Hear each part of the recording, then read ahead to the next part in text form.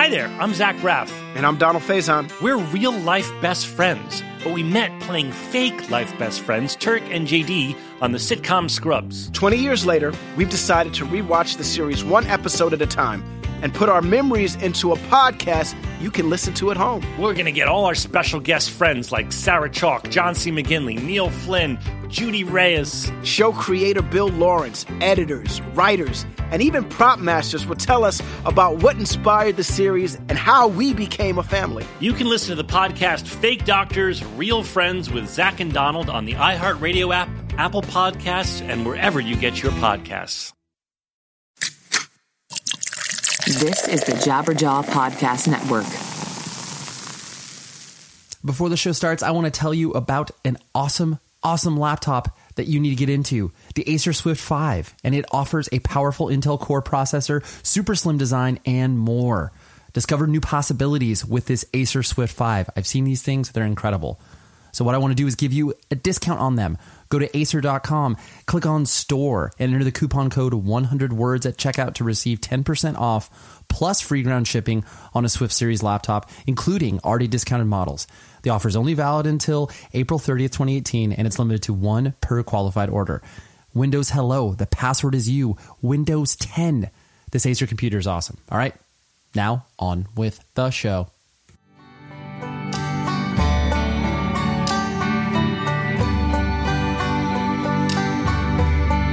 What's up? What's up? What's up? Hi, you're here at 100 Words or Less, the podcast, and I'm your host, Ray Harkins. We're at episode 299. That is one away from 300. That is 300 weeks of doing this. It's like 5 years. I can't believe it.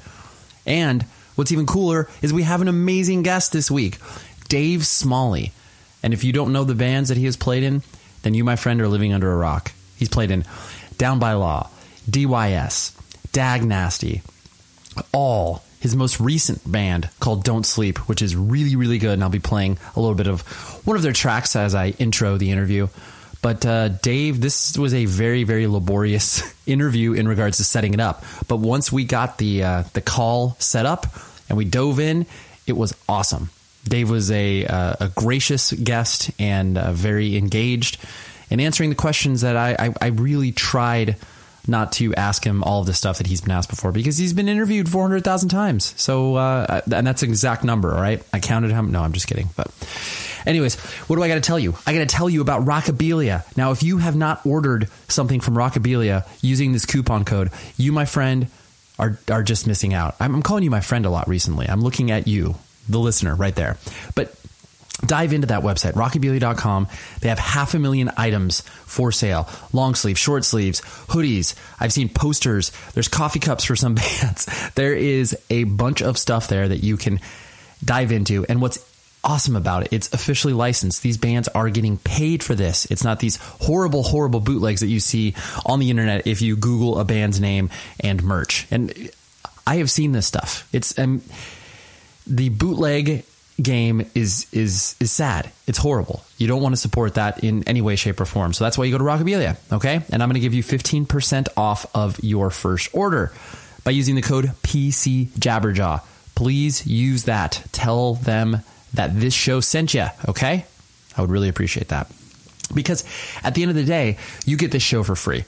And the whole reason that I'm able to keep doing this is by awesome support from sponsors. I'm not out there asking you for money. This is a tit for tat scenario. And these are companies, the ones I do advertisements for, I've approved. I fully back them. So support the companies that support this thing, okay?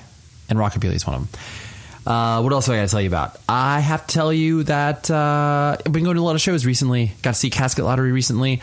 Got to see an old friends band, The Beautiful Mistake, do a comeback reunion show, and they asked me to sing a song with them, which was super fun at Chain Reaction. And speaking of Chain Reaction, come out to see Taken, my band, play on May 12th.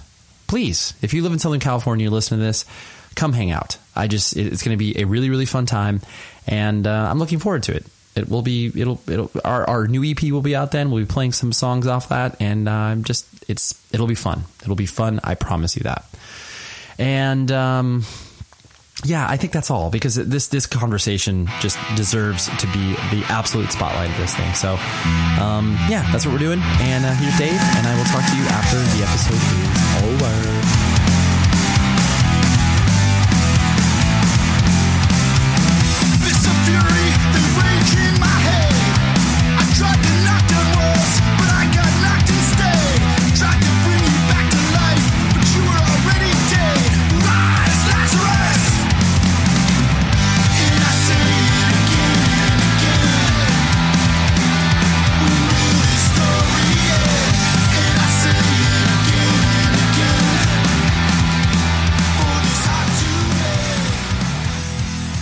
I'm sure this has been kind of echoed back to you in different forms, but it feels like certain bands and artists kind of just become a part of what I like to call the hardcore punk sort of starter kit, where it's like, all right, here's the 15 records you got to get, and whether it's like an older brother, older sister, yeah, absolutely. And so I definitely would say that DYS and Dag Nasty kind of fall into that category. Is it weird for you to kind of reflect on those things where it's just like, we were obviously children putting these things together, and, for it to echo and reverberate for many years, I'm sure it's just, I'm sure humbling, but also probably kind of humorous for you in certain respects too. Yeah, definitely humbling and I don't know, humorous, but because I did take it all and still do take it so seriously, I don't really, I do joke around a lot, especially in Down by Law. Down by Law it might as well just be a comedy troupe sometimes on tour. It's so funny. Sure. But I don't know if humor is the right word, but definitely kind of amazement, actually, because back in 1982, with people wanting to, get in fights with you just because you had spiky hair or torn jeans or whatever, and to think that not only we crossed through all of those battles, literal battles sometimes, and then, and years and all these things, and people still, are understanding of and supportive of what DYS was doing, for instance, is it's kind of great, but I still kind of am like, wow, because we didn't know what we were doing, and that's kind of the joy. Then that's why it's so pure and real, because it wasn't planned. So that's kind of why I think that's why it resonated so much. And yet at the same time, why I'm kind of always kind of in awe that it managed to stand the test of time. Right. And I'm sure, I guess the humorous aspect is like the notion that it's like you said, you didn't know what you were doing. So it's like so many people have tried to do things deliberately and tried to set it up for success, and then, they fail miserably. But then these things that are, full of intention and vigor, but, don't have any grand ideas. It's just like, oh yeah, like we're doing this. And then that becomes successful. Yeah. And it's weird, music is a weird thing, or art of any sort, some things are really, imitative or duplicative, I think is the word. And those things sometimes do succeed. I look at, what is, in pop music, what is, Katy Perry, but just a horrible version of Madonna, who's a horrible version of whatever, you know what I mean? Like that's all just cliched, horrible, generic kind of pop stuff in my mind, and yet they're hugely successful, right? Like they found the right role to play and the right image to copy and the right sound to copy, and then and they made it work. But I think in punk, it's in hardcore, it's more challenging to do that because our music is based on honesty and on heartfeltness, if that's the right word. So, we see through that. And there are bands that are, there's a lot of bands that sound like Blink-182 or whatever, or NoFX or whatever, or Bad Religion. I think there's a ton of bands that, sort of fall into those sort of, those sort of categories. But the difference, I think, is most of those bands aren't trying to become huge. They're doing stuff because they like that band, or even, I've seen, a lot of bands have a Dag Nasty feel to them, and that's great. They're not trying to become superstars or whatever. They're just like, this is what we know and what we love. And that's what most people do. Especially when you're a young musician, you kind of play what you know and what you love. And, and eventually some bands go and get their own kind of vibe, and that's the ones that usually stand out. Yeah, absolutely. Well, and I do think the point you made where, the BS detector definitely, is more, I guess, acute within independent music, just because you have that, you have so many people kind of, right or wrongly, examining bands and artists as they kind of get filtered through that lens to whether or not it's like credible or whatever. And so, yeah, you definitely have people paying very close attention to that. Yeah, and I think the key to our music, this music, is, are you doing it because you love it and from the heart? And you can tell the ones that are sincere, and I've always tried to, count myself among those. And it shines through the music. It just does. And it's kind of a joyful thing that it does that. And and when you hear Husker Du, you're like, oh my gosh, every note is heartfelt and original and beautiful, and and it's so sincere. Yeah, and they mean it. You feel it. Yeah, and that is why people connect with them, is because they feel that sincerity. And to some degree, even songs like, that are pretty serious, like Diane, for instance, if we're talking about Husker Du, which is a great song, but tragic. But even though, luckily, I don't know anyone who had that horrible experience of that song talks about, it still resonates with me because it's human and honest. Yeah. Oh, absolutely. Totally.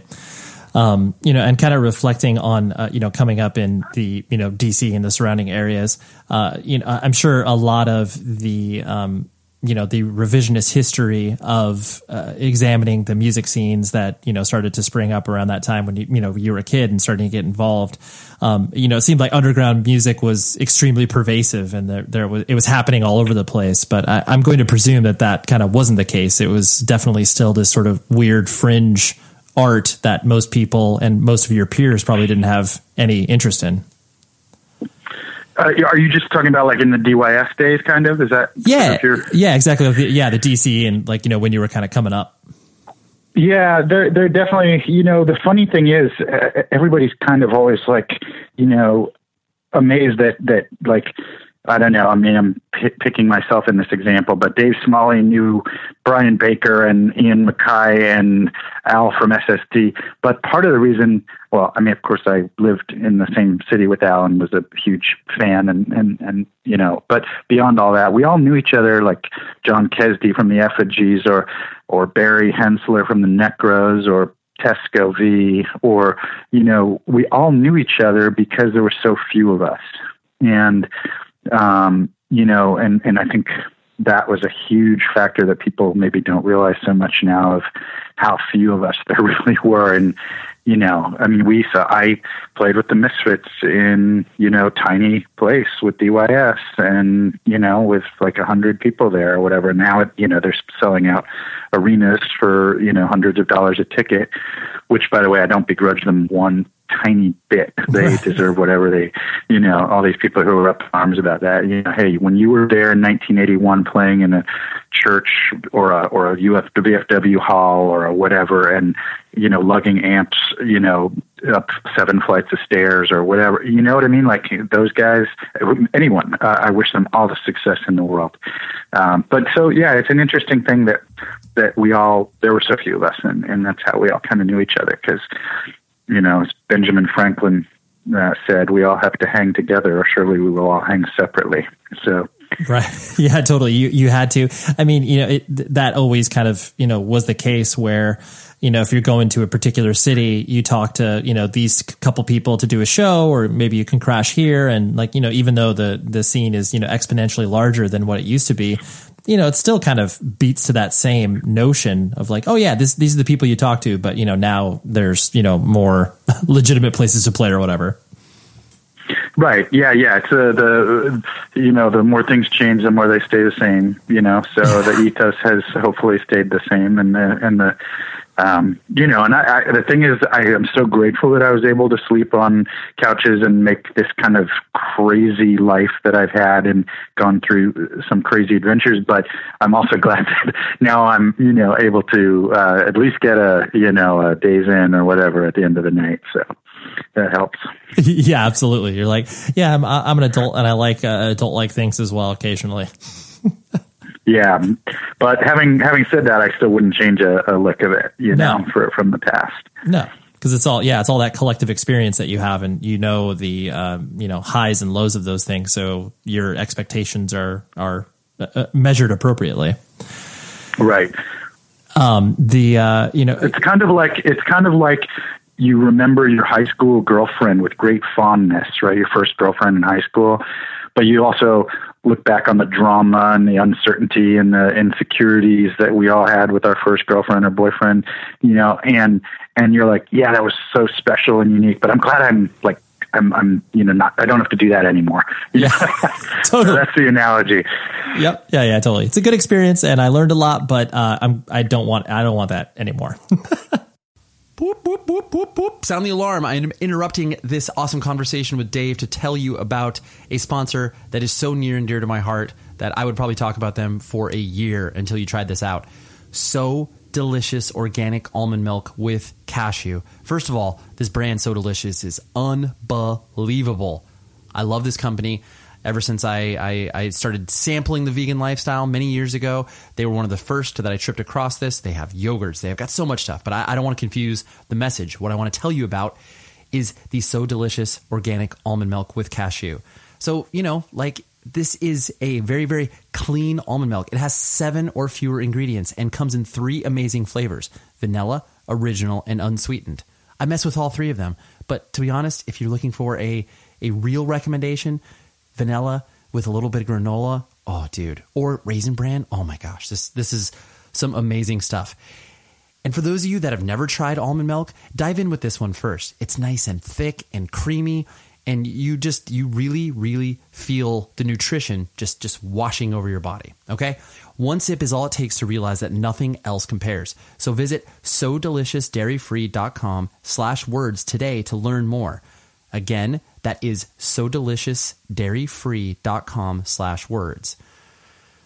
I really can't endorse this enough. This is amazing. I love that they've partnered with the show. You need to try this stuff out. Like, if I could drive to every single one of your houses to pour you a nice bowl of cereal with some of this So Delicious almond milk with cashews, I would, okay? But I don't have the time to do that, so I need you to do just a little work, okay? So please, sodeliciousdairyfree.com/words. I love you, So Delicious. Thank you. Now on with the show.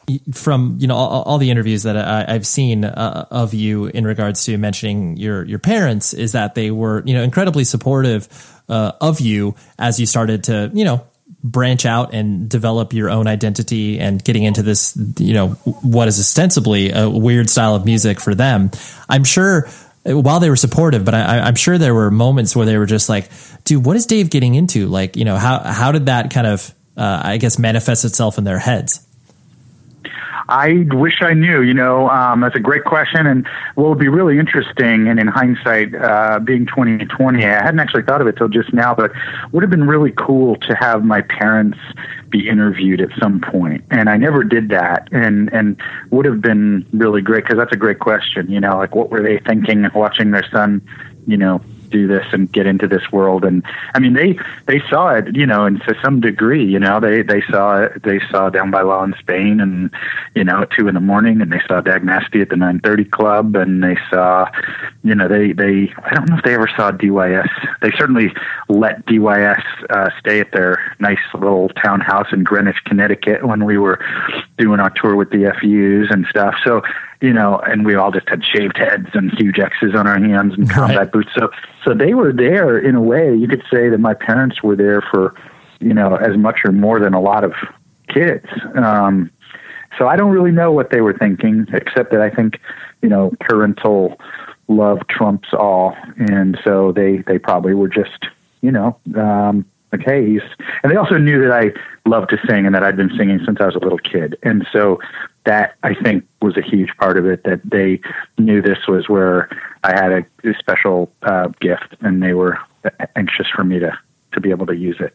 Yeah, no, that's a very good point, because I do think that even though they probably didn't have a context for what you were doing, like you said, they experienced it and they kind of, had the wide strokes of it.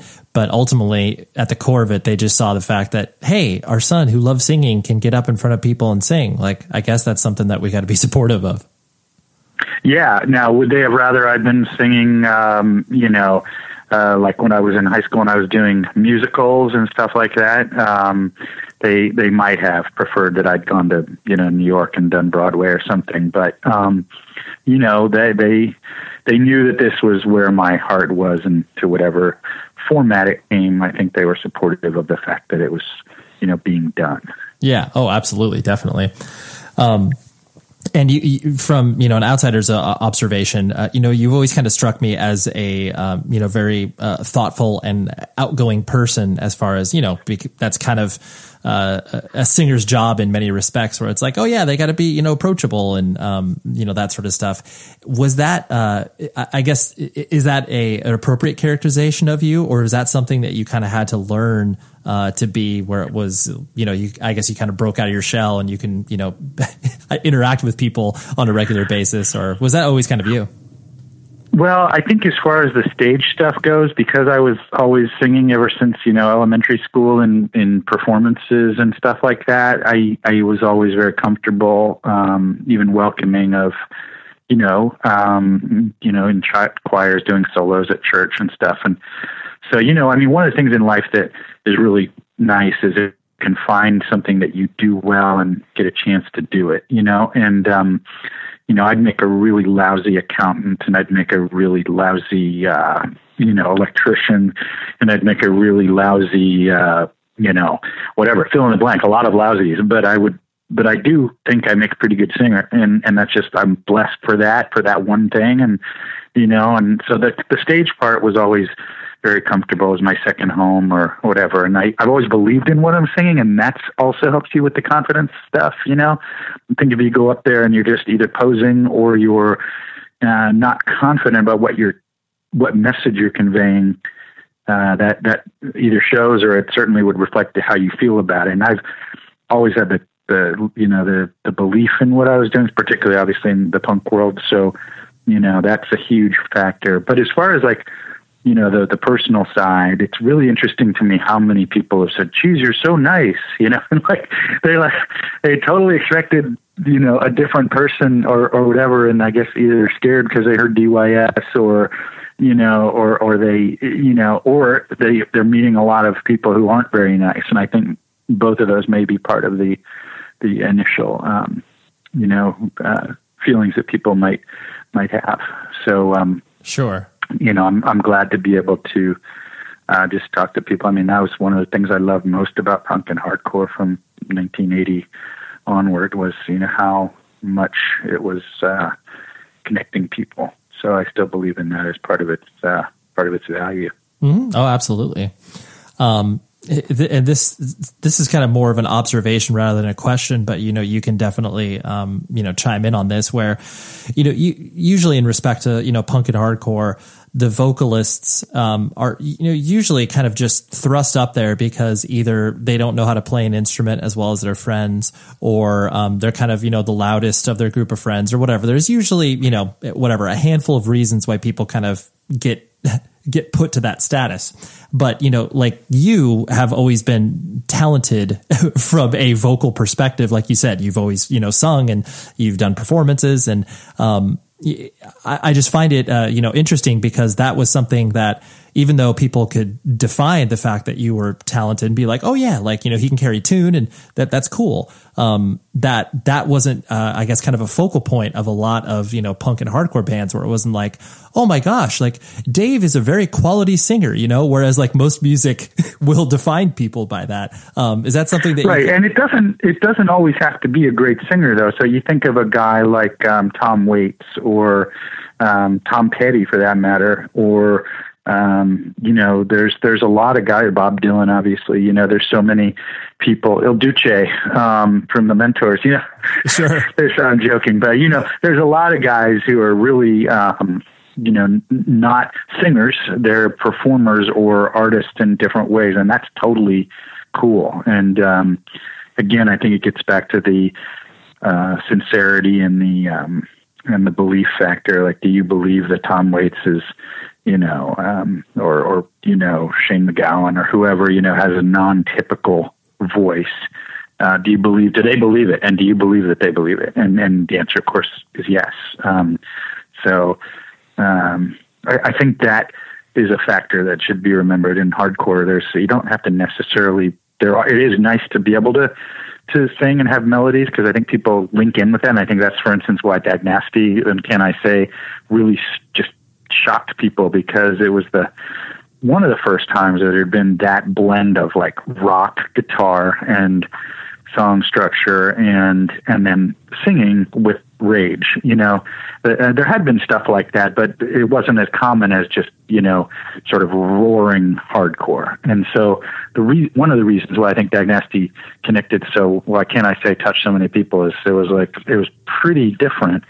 And, the music that Brian was writing at that time was pretty different, so it all kind of popped out in a unique way.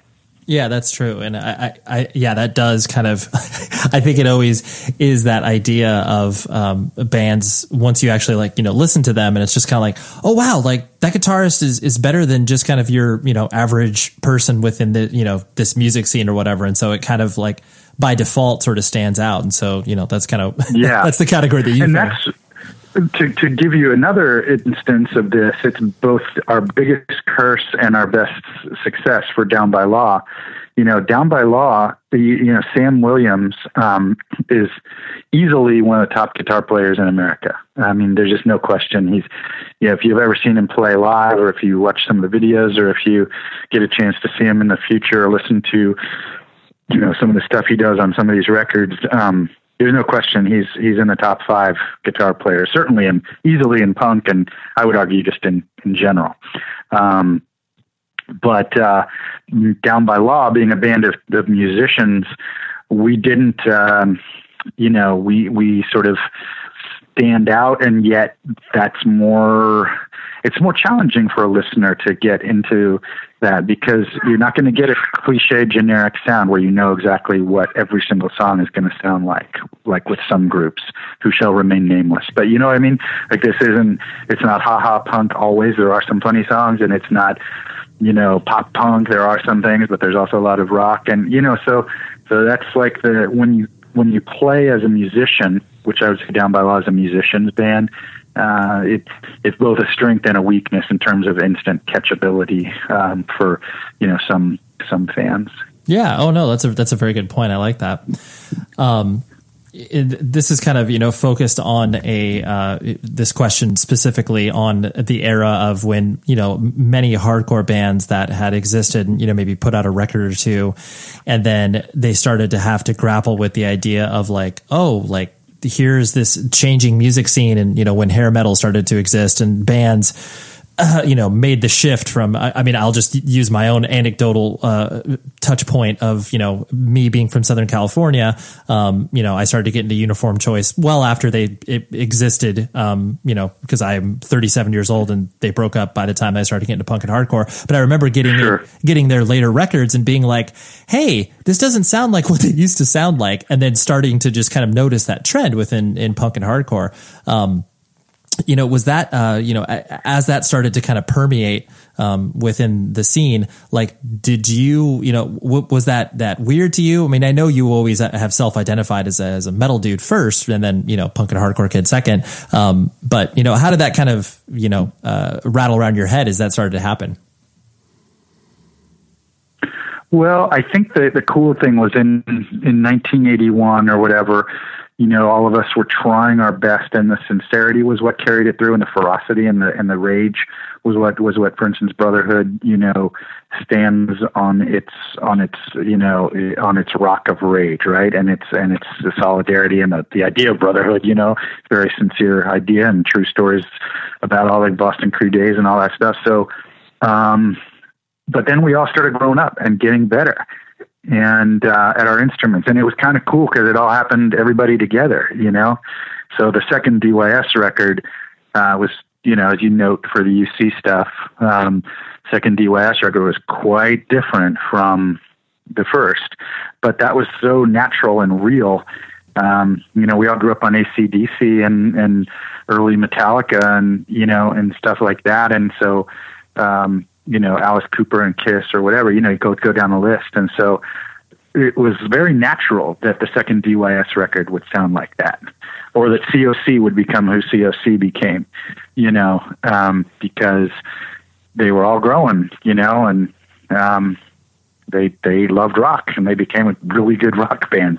And there's kind of a delight and a natural beauty in that. And I've always kind of almost welcomed the difference and the growth in bands as they mature, because I wouldn't want every single album of every single band to sound like the first, like let's think of the Ramones, their first few albums had a solidarity to the musical solidarity, but certainly different, they got better with each other. And then when they put out End of the Century, with Phil Spector producing it, it was complete, revolution in what they had sounded like before. And the Rolling Stones have also always done that. The Who, when you listen to the early Who versus what they came up with, with Don't Get Fooled Again or Long Live Rock, or those later, hits.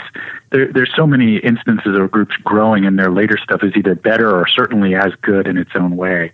So I've always kind of believed in letting that, that grow. Yeah, definitely. And like once you have more of a context for it, you understand why a lot of these bands, did what they did. But like, it's really jarring when you're, 16-year-old kid, you're starting to get into hardcore and you're like, man, these bands are great. And it's like, wait a minute, what's the shift here? And then, yeah, the 16-year-olds have a harder time with change. That's for sure. Yep.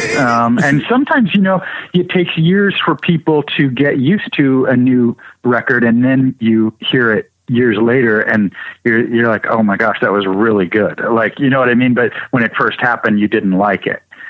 Yep, absolutely. So that's also a normal process for the listener too, because the listener grows up too, right? So the listener had his or her first songs or first albums by a group that they loved, and then they, like you say, they hear something and it sounds different, and they're like, oh, hell with these guys, and then you get like 10 years older or 5 years older from that, and you listen back to that album that you weren't so sure about, and you go, oh my God, this is really great. Why didn't I realize this before? But that's okay. That's part of growth. Exactly. Your tastes can change, and if they don't, then you're probably doing something wrong. Right. When I was a kid, I didn't like cheesecake, right? Like, I just didn't. My parents would try and give me cheesecake, or, if we went out for my birthday or whatever. I remember there was, actually, ironically enough, there was a Mexican restaurant that served cheesecake at the end, even though you don't really think of that as being a Mexican food type thing. But anyway, I just hated cheesecake, right? Right now, if I had a big piece of cheesecake with a strawberry on top and chocolate syrup drizzled on it, I would be a happy boy, Right. So, yeah. Taste change, and that's a good thing. What? HelloFresh? You haven't heard of HelloFresh? Oh my gosh. Come on. Let's do this right, okay? So HelloFresh is a meal delivery kit service that shops, plans, and delivers your favorite step-by-step recipes and pre-measured ingredients so you can just cook, eat, and enjoy. I've been using HelloFresh now for almost a year, and I can't tell you how awesome this service is. But you know what? I will. So they got 3 meal plans to choose from. They have classic, veggie, and family, and each box is delivered to your doorstep in recyclable, insulated packaging that is made up of fresh, responsibly obtained ingredients from carefully selected farms and high-rated, trusted sources. Plus, with the simple recipes outlined on pictured step-by-step instruction cards, you can feel confident in your cooking. There's even lots of one-pot recipes that require minimal cleanup, so you can spend less time meal planning and grocery shopping each week and get that time back to do more of what you love. I cook this stuff with my wife on a regular basis. We get 3 meals a week delivered to our doorstep. It's like Christmas morning every time one of these boxes arrives. And it's awesome because me being vegan, I'm able to veganize these recipes so easily. It's amazing. So it fits every single person's dietary preferences and concerns. I love this service so much.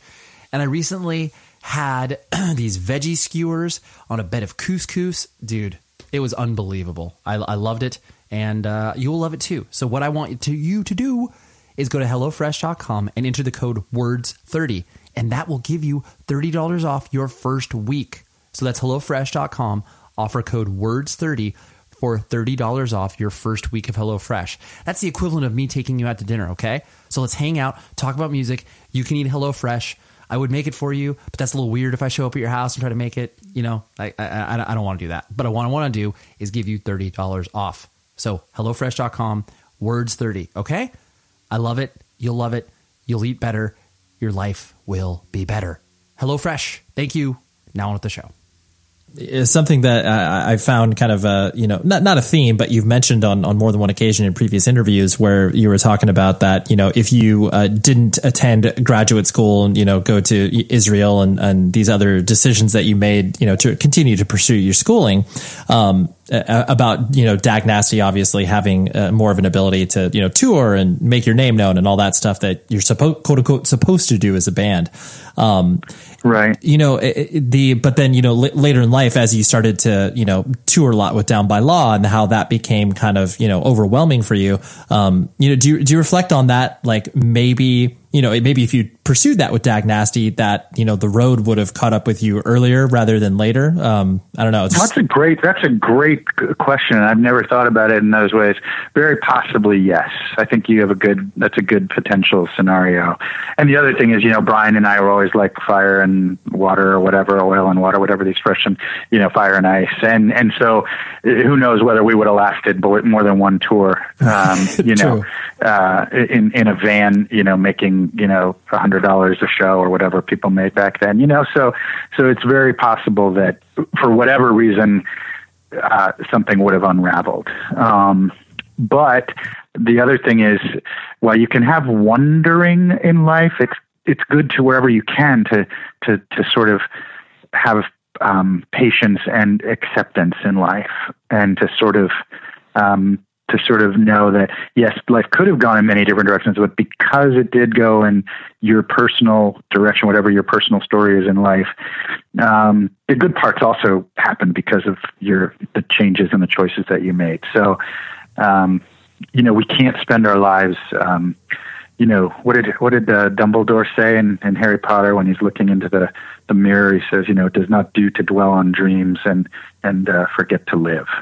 Yeah. Oh, absolutely. Yeah. Cause you can sit there and be like, oh, if I made this choice differently, it would have been different. It's like, well, yeah, but you didn't. So that. Right. And there's also, with Dag Nasty, one of the things I've thought about too is, so we've formed, or, we made this album that was like this explosion that, even though we kind of did realize it at the time, actually. That was one of those albums where we were making it and we were like, everybody was saying, holy shit, like we all recognize something. There was some chemistry, some magic, whatever. And I'm not ego stroking myself, because it was throughout the room, throughout the process. It was something was going on there. And we had that feeling when we made Punk Rock Academy Fight Song with DBL. And I dare I say it, I feel like we're having some of that now with Don't Sleep. But but having said that, the great thing about Dag Nasty, in a way, about Can I Say, is we made this thing, this creation, this supernova, and then, we broke up, we didn't break up, but I left. And, you kind of leave on a high note, right? And, kind of like the Jam, right? The Jam were number one in England, and were putting out some of their best stuff at the end of their career in the early 80s in England. But they broke up at the height. And so that was, that was great, because you always remember the Jam at their best. And that's kind of cool. Oh yeah, definitely. It's really, it's heartening. I don't know. I was just trying to explore the word, but yeah, it's definitely cool. Right. And like you said, you felt the kind of energy with Dag Nasty as far as people paying attention to it. Whatever. after you left and, after things kind of happened, I presume that there was, those similar moments when, Down by Law started to exist because, that was the band that you most actively toured with and were part of the quote unquote music industry and stuff like that. Right. I guess, did you enjoy kind of the business aspect of the music and kind of, working with record labels and stuff like that? Or was that something that you kind of just, put your head down and dealt with? Well, getting back to our early talk about the uniqueness of hardcore and punk versus, overhyped and self-important pop person or something, I was really lucky because all of the labels most of the labels that I've worked with have been super cool and super honest and super, DIY, and, the fact that they were successful is a great thing. And so I never had that sense that I think you're mentioning about, having to be like part of the machine. I mean, there was a point at which Down by Law, when we were at the height of our touring and record and blah, blah, blah, it was sort of a different level than I'd ever been at before, but it still was for Epitaph Records. And, we weren't like a little pawn on Capitol Records or something, or, fill in the blank of major label of choice, and that also doesn't mean that it's bad to be on a major label either. I would never dismiss major labels. They all started out as small labels, and, and people forget Walmart started out small and, whatever. I mean, it's easy to hate someone when they're big and successful. But doesn't always mean that they started big and successful. But anyways, so I was really lucky to not, I was on Cruise Records, with right. Greg Ginn and, from Black Flag. I mean, how cool is that? Or Brett Gurwitz from Bad Religion started a label, and I was on it for, a gazillion records. And, obviously, one of the most sincere people in America is Ian MacKaye and Discord and Jeff Nelson. And, so these are things. And DYS, was self put out, but on the Exclaim label, which is Al Baril from SSD Control, who's one of the most ferociously honest people you'll ever meet, so I have zero feelings of ever having not been happy with the labels that I've been on. I've been very, very fortunate and blessed. And even now with Don't Sleep, we're doing stuff with Unity Worldwide and Rev and, other labels that are totally cool. Reaper, these are all labels that are, the real deal and doing things for the right reasons and putting out music that matters. And that's a great thing. Right. Sure. Yeah. Definitely on the label side of things, you've had a very, very positive trajectory in working with good people. But there does, clearly there's other aspects of the music industry that are, that are just either tough to, deal with, whether it's just like, oh man, like, do we do this show that pays us a lot of money that, we have to play, in front of a boat or so, like all these things that you have to encounter when you are.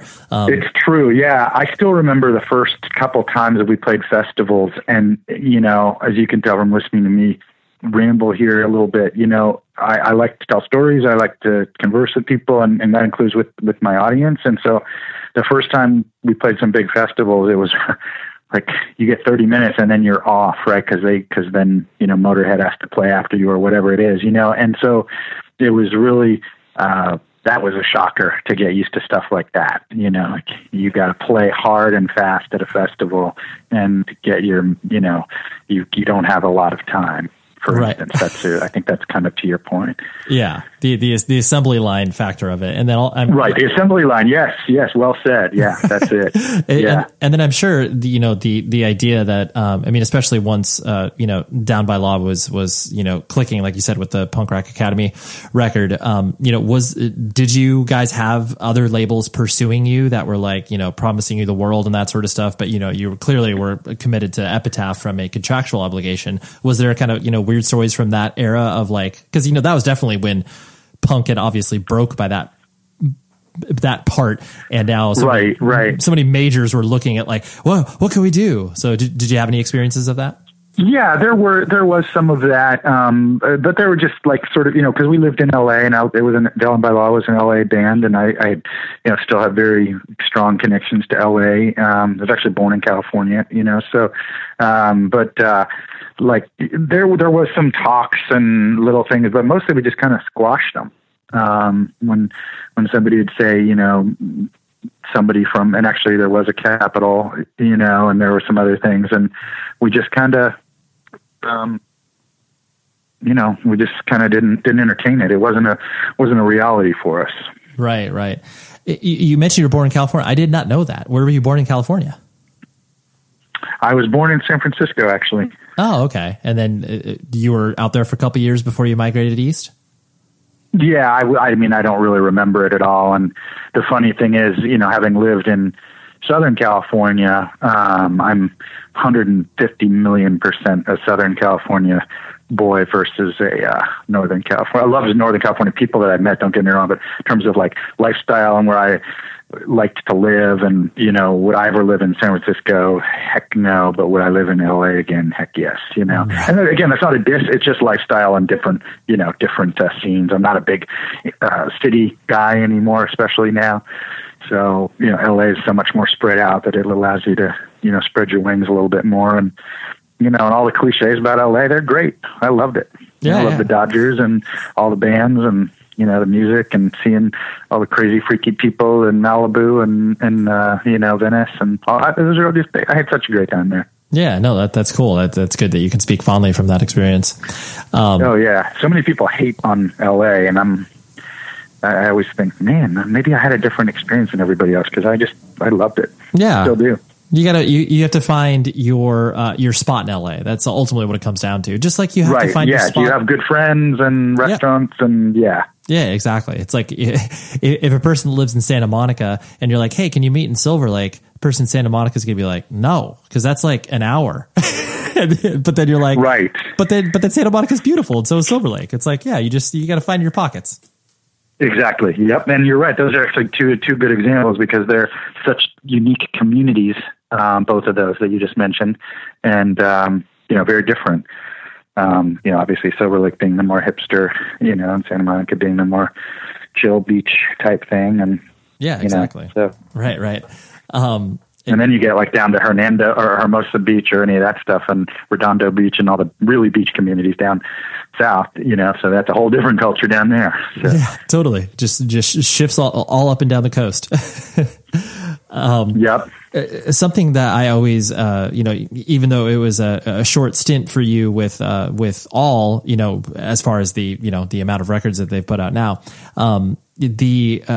it seems like that was the most kind of, I guess, rigorous and focused of a band experience, not diminishing all your other experiences, but like, just with the intensity in which you guys approached, writing songs, and like, the way that it was described, it very much felt like it was a kind of a 9 to 5, where it's just like, oh man, dude, we're burning the candle at both ends and we're writing constantly. Is that kind of, am I correct in that assumption, or did it feel? Oh yeah. Okay. I've never, no, you're absolutely right. I've never had any experience like that. And what was really strange is I got off the plane. Well, I got off the plane from Israel from having lived there after I quit DAG, and I lived in Israel for a year going to school. And I got off the plane and stayed with my girlfriend at the time and her family in New Jersey for a little while. And then not that long, like, very short. And then I knew that I would be moving out to LA. So I was only back in the States. I mean, I was still kind of getting used to being back, in my own country, and then flew to LA, and Bill and the guys were there. And we got into this big gray van, spray painted matte gray, and like drove to, I think we went to Alfredo's and then went to practice. I'm pretty sure, if memory serves. So, and that was it. I was in the swimming pool, and there was no getting out, so it was great. Totally cool, creative, 24/7. I've never had that kind of intense, just nonstop, breathing the band, literally breathing the band, because you're breathing in together in this little tiny area where we had our little bunks and everything. So right, we were breathing the music. Right. Yeah.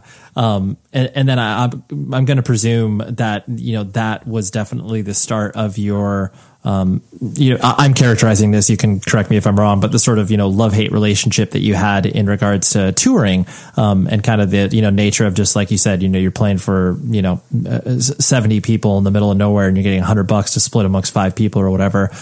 Was that kind of your, first real taste of that, being like, oh man, like, being in a band is fun and it's awesome, but there's definitely a harsh reality that, a lot of people don't pay attention to? Yeah, I think that, I don't know if it's love-hate. A lot of people have heard that I don't like to tour as much, and so they think that I hate it. It's not so much that, it's more that I actually love that hour and a half period of, right before we play till right after, like that period, meeting people. Let's say there's a 3 hours period between like getting to the club, hanging out, backstage or even on the floor or whatever, and meeting people and talking to them, then playing, and that instant, like spark that makes life worth living, and then the connection between the band and the audience, and the power and the pulse and all these great things. And then, the wind down afterwards, exhausted and still saying hi to people and meeting and, joking and, that period is untouchable. That's better than any drug that I could imagine there is out there, but it's those long drives and missing your home life. If you have someone at home, that's when it starts to kind of be more challenging, I think. And I think any honest musician who's been a full-time musician will admit. I mean, heck, how many songs are there about touring and struggling and missing your, Beth, I hear you calling, but I can't come home right now, or whatever. There's so many songs about musicians being on the road and missing their girlfriend or whatever. So, right. Well, yeah, I think that was, you get most bands once they get to the, maybe their second or third full length, usually, half, if not the entire record is about touring and how weird that experience is because they don't have any other experiences, Right. Yeah. And I think that also, you raise a good point, because I think that lack of perspective from full-time touring does creep in too.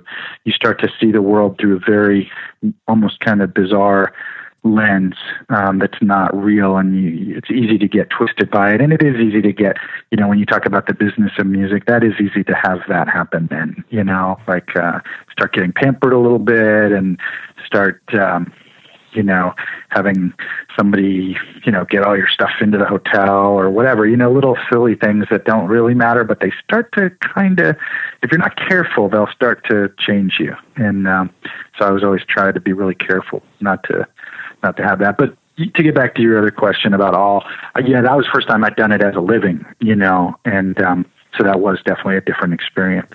What? You want to learn how to record? How about you go to the best online university I could possibly recommend, URM Academy.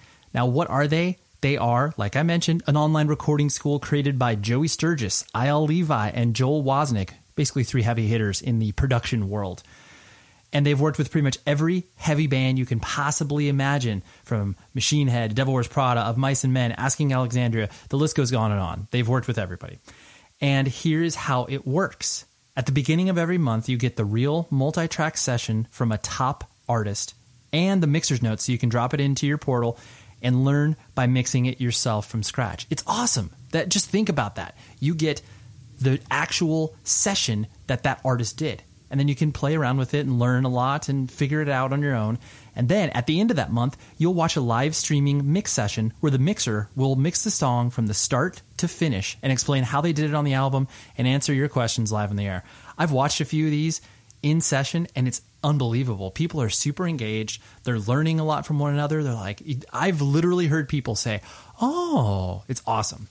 And so past guests include Andrew Wade from Day to Remember, Bo Burchell from Seosin, Nolly from Periphery, Daniel Bergstrand and Meshuggah. So much rad stuff. I can't encourage you enough to go to urmacademy.com if you even have the slightest interest in either recording your band or making a living off of recording, production, mixing, all that stuff. It's so exciting. I love that they are partnering with this show. URM Academy. Get your head wrapped around it and dive in there and tell them that this particular show sent them. Them, you. Okay? urmacademy.com. Do it up. In a world where everyone is confined to their homes, society begins its largest bin watch to date. In the hallowed library of Hulu, or perhaps on a shelf of DVDs you haven't looked at in a decade, is a show that perfectly encapsulates life in the early aughts and launched a friendship that would inspire millions. Hi, I'm Zach Braff. And I'm Donald Faison. In 2001, we starred in Scrubs, a sitcom that revealed a glimpse of what it was like to survive a medical internship. As Turk and JD, we explored guy love. Nearly 20 years later, a lot has changed. We're not Supermen, but we're still best friends. Given the mandatory lockdown, there's no better time to relive the series that brought us together in the first place. And we're doing it with a podcast. That's right, people. We're going to bring friends and crew members and fellow cast members and writers. And guess what? We're going to even invite some of you to call into the podcast and ask all the questions you want of the entire Sacred Heart staff. Join us for Fake Doctors, Real Friends on the iHeartRadio app, Apple Podcasts, and wherever you get your podcasts. Since you've always been active in music, and then, you know, as the touring lifestyle started to die down for you, you know, by choice, because, you know, of your family, you know, having more of an important role in your life, you know, was that, I know a lot of people have struggles once they are, you know, kind of shifting out of that lifestyle. And then, you know, maybe they're not as, you know, in the quote unquote public eye, even though that is, you know, very minor when you're talking about the scene that we've all come from. You know, was that difficult for you, kind of being, you know, trying to shift your identity where it's just like, well, yeah, like, you know, I'm Dave from Down by Law or whatever, you know, all the other projects that I've done. And then now I'm just shifting into, you know, Dave the dad, Dave the family man, Dave the, you know, sort of, you know, quote unquote normal worker or whatever. Was that a transition period for you, or did that come pretty naturally to you? No, I was really lucky. That's a good question, but I was very lucky that I'd never had that sort of feeling. I've always been myself and tried to be honest, and that was true, and I hope in 1982 and true in 2018, you know. So whether in fact, I don't want to be on the road anymore. So instead of, far from having a anxiety or identity crisis, I was like, thank you, you know, Jah, Buddha, Yahweh, you know, whoever, you know, deity of choice, because I didn't want to be touring my whole life away. And it also, for me, it does make the times when I do go out and play, it makes it that much more special to me. You know, it's always fresh and powerful. It's never cliched or routine. So I'm kind of, I never had any struggles with it. In fact, I think I was fortunate and smart to do it the way I did it. Yeah, no, that's cool. Because and a lot of it has to do with, you know, the age in which you are touring, and like, you know, I mean, whatever, if you're between the ages of 16 and 20 and you're vaulted up on the stage, and all of a sudden, you know, 1,000 people are being like, oh my gosh, this person is the coolest thing ever. And then once you have to kind of, you know, go away from that, you know, you're probably not prepared to handle that because you're, you know, a child. Right. Yes. Yeah. And I can imagine, you know, you always hear these really sad stories about child TV stars, you know, so many, and, you know, they, exactly what you're saying, they kind of grew up and, you know, and I mean, I kind of think about the Jackson 5, right?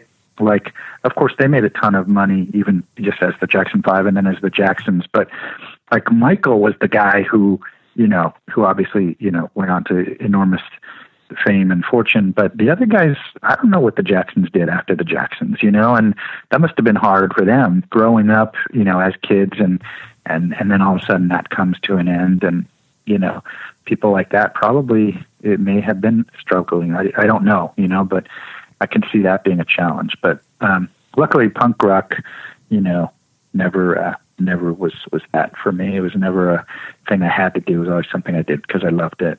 Right. Sure. And then, you know, as you started to, you know, be a dad, raise a family, and have that experience, coming from the, you know, DIY punk background that you do, you know, clearly you're raising your kids through a different lens than, you know, your average person. You know, have you kind of reflected on that experience in regards to, you know, how that scene and that, you know, music and all the, you know, anti-authoritarian sentiments and, you know, politics and all these things that are baked into this music. How did that kind of reflect you as a parent?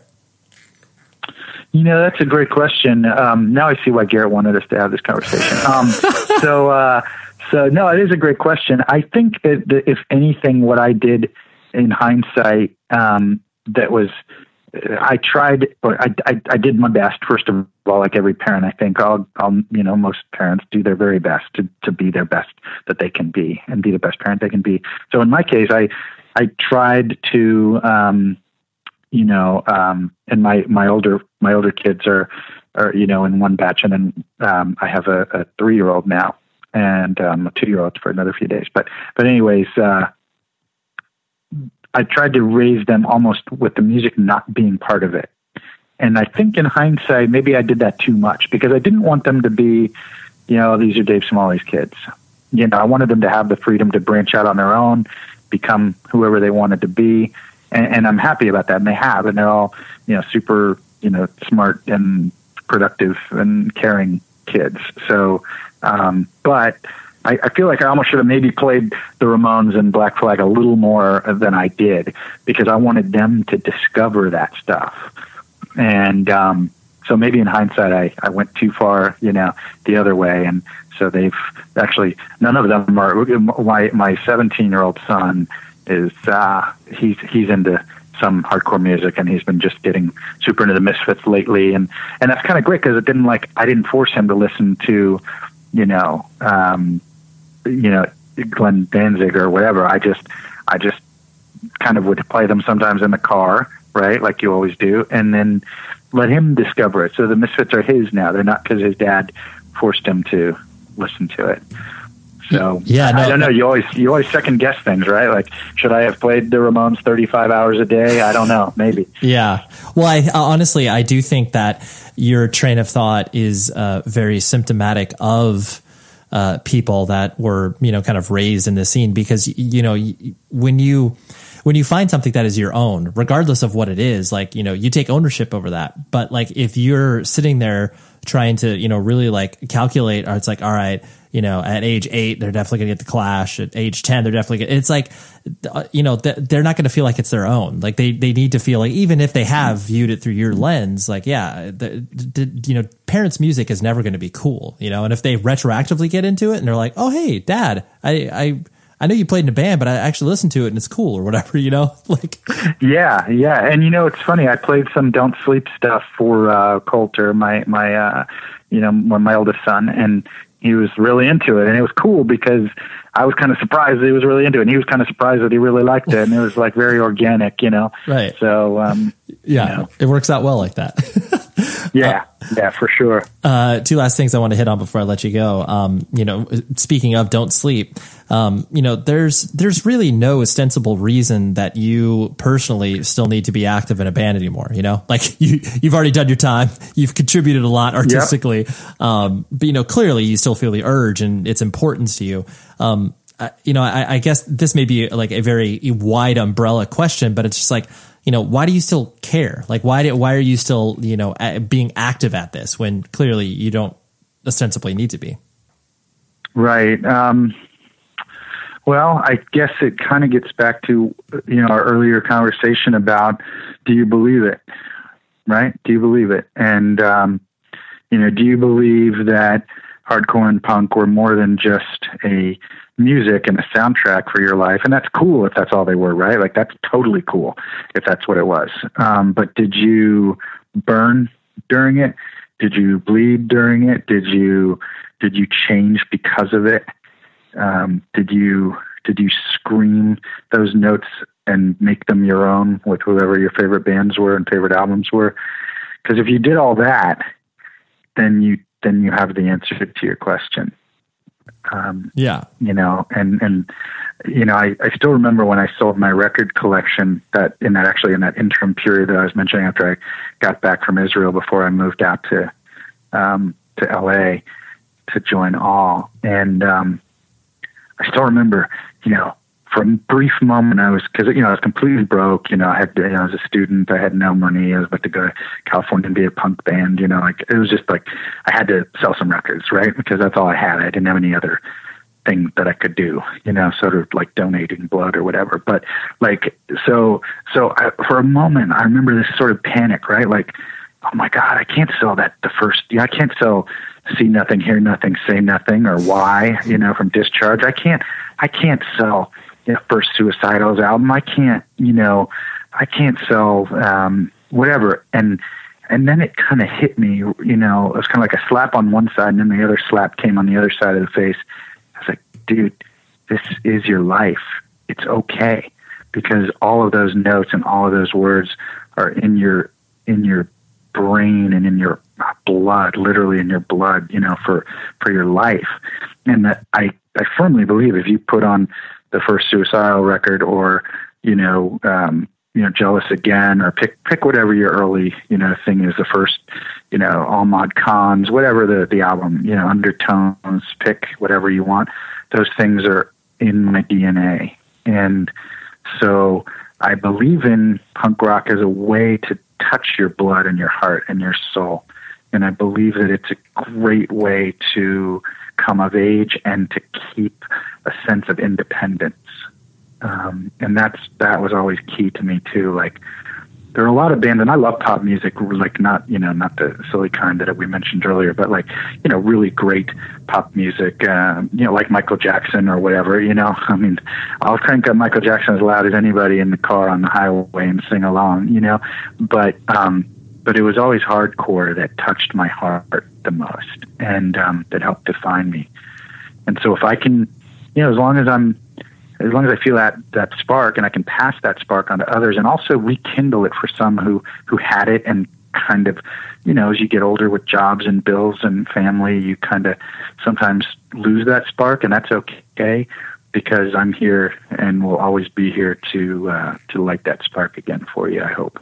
Yeah, no, that's very, it's a valuable perspective. I think people need to hold on to, because it is weird aging within the context of what is supposed to be a youth movement, like this is, kid, you're always going to have your 14 to 16-year-old kids going to shows, getting into new bands, starting bands and all that stuff. And, all you do is get older, and so, yeah, it's a weird thing. That's been an interesting thing is that I really feel, you always wonder, am I just saying this because I'm trying to justify my own existence, so to speak, musically, but I think Don't Sleep is really good, and I don't write the music, so I'll give all the credit to those guys, right? But as long as you can have music at and there's a ton of people that are still doing music at in their 50s and that were in their 18s or whatever, 20s and young 20s and back in the day. And like I just did some shows with DYS and Agnostic Front last summer, and holy cow, Agnostic Front were freaking great. Like they were just as good, if not better, than I remembered from a million years ago. So it is possible to do, again, getting back to our talk about different albums and different growth rates for bands. Some bands get better with age, and I think there's a lot of those playing right now. Yeah, absolutely. But again, it's a soundtrack to independence. That's always been the thing for me. Always liked that it was a personal thing. And, I know for some people it's political, and for others it's just a party thing, and for others it's whatever. But for me, it was always about, like, it encouraged me to be myself and to go out and do stuff that I believed I could try to do, and gave me, a little bit of, just sort of steel in my backbone and, glint in my eye, to take on different challenges. Yeah, no, absolutely. And the last thing I want to hit on was where you currently live in Fredericksburg, right? Am I correct? Yes, sir. Mm-hmm. So that town, to me, I've visited it a couple times, and it's such an interesting town because, clearly, like there's a touristy element to it, but then, clearly it's also rooted in history because, isn't the town slogan like the most historical town in America or something like that? I think we try to claim that. Yes. I'm sure they're competitors, but yes, I'll say we're one of the. Yes, that's true. Right. Yeah. Top 10 we'll say. But then, also has a very large sort of transient college population as well. So it's like you have this mixture of three different things that don't happen in most towns, because usually you get maybe one, maybe two, but not really in the same fashion. So, I presume because you've been there for so long that you kind of enjoy that experience. I'm guessing, right?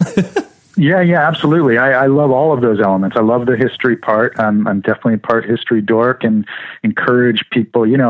One of the things that it's hard to, for people to get energized to be patriotic sometimes, I feel. And I think America has a lot of great stuff about it. Far from being, this what some people would portray it as. I think America is a great country and has so many great things. And one of the great things is the founding fathers and the American Revolution. I mean, if you know your history, and if you don't, go read a book about, go read a book about George Washington or Thomas Jefferson, and understand the enormous odds that they were up against, facing the greatest empire in the world.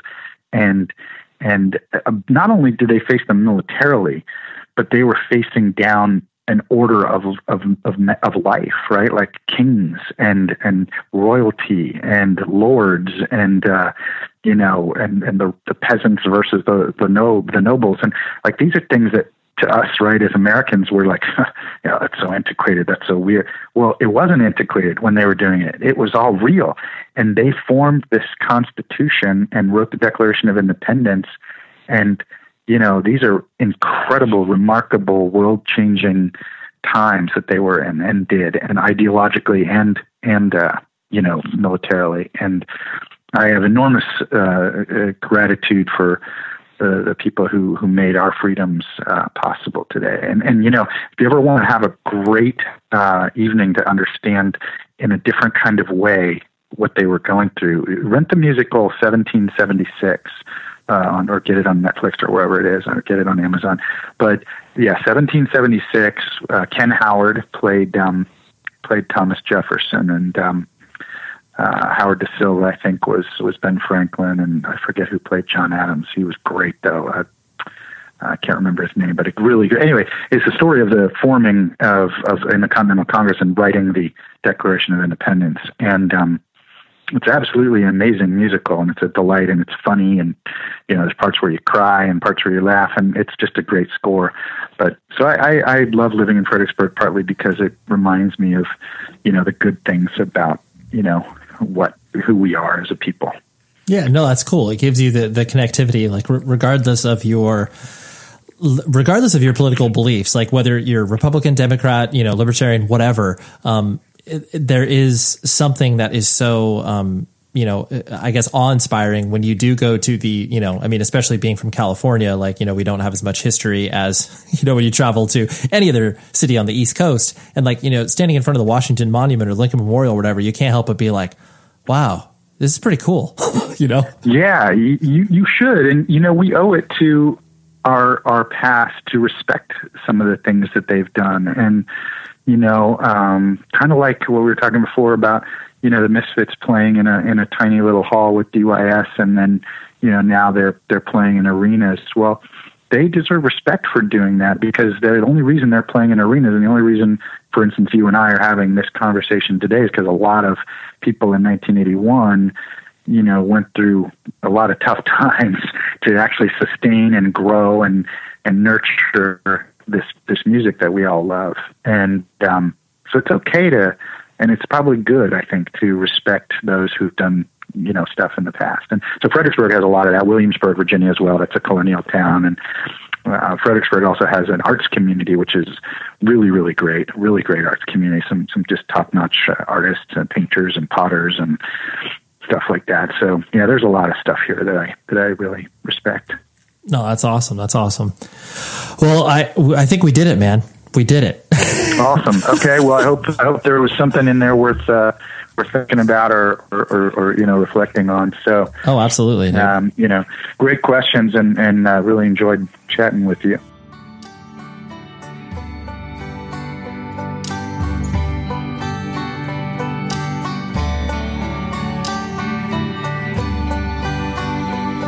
That was Dave. How sweet was that? I loved it. Thank you very much to his bandmate Garrett, who helped coordinate all this and stayed on top of me to make sure this got scheduled. Thank you, Garrett. You are awesome, and you are very diligent in the least non-annoying way possible. Because, sometimes people can get a little punishing when they want you to do something. But Garrett was not that. So thanks, Garrett. Thanks, Dave. And next week is the 300th episode, which, that's a cause for celebration, right? I think so. So we are going to have Chris Taylor, who is the vocalist from Page 99, and he also played in a band called Pygmy Lush. Page 99 was and is an incredible band, and I don't know.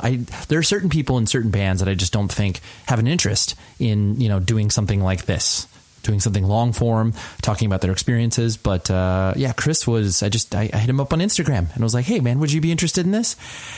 And he was very interested. So, and we talked for a long time. I didn't want to say hour and a half, close to 2 hours. But that's what we got next week. And, so we'll celebrate. All right. Episode 300. Wow. Okay. If you're listening this far, you're doing a spectacular job. Anyways, until next week, please be safe, everybody. You've been listening to the Jabberjaw Podcast Network, jabberjawmedia.com. Shh.